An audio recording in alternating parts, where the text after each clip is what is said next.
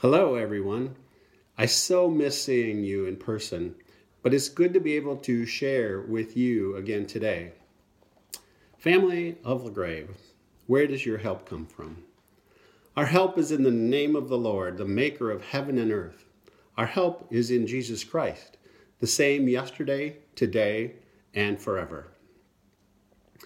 Yesterday was Palm Sunday, the beginning of what we call Holy Week, which is the week between Palm Sunday and Easter.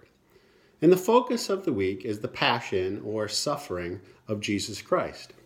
It is a time to remember how much God loves us, how much Jesus had to suffer, and how it ends on Easter, when Christ rose from the dead, defeating sin and death. I hope you are able to focus on that this week. I've talked to many people these past couple of weeks who are staying at home. And since they're staying at home, they are doing many jobs that they haven't gotten around to before. Some are painting. Others are doing repair work.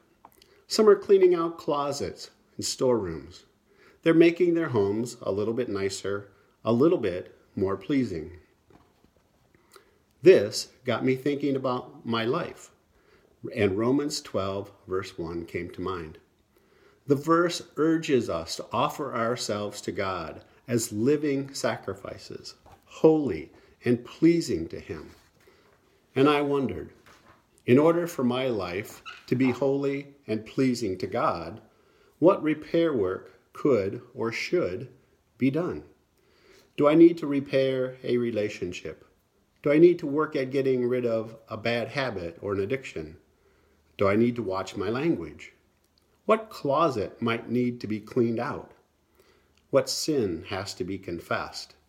What bitterness needs to be let go of? And are there new habits that I should be adding? How can I find time to do my devotions or write an encouraging note or start praying for others by name? And this brought me back to thinking about Holy Week. I pray that I can truly ponder the suffering and death that Christ went through on the cross for me.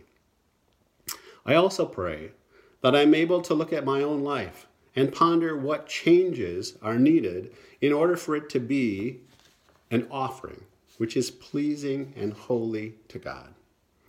My prayer is that during this Holy Week, you may ponder these things as well and have the courage to make changes as needed. Friends, may the peace of Christ go with you wherever you may be. May He guide you through the wilderness, protect you through the storm. May He fill you with thanksgiving at the wonders He has shown you, and may He bring us home rejoicing, face to face again once more. God bless you.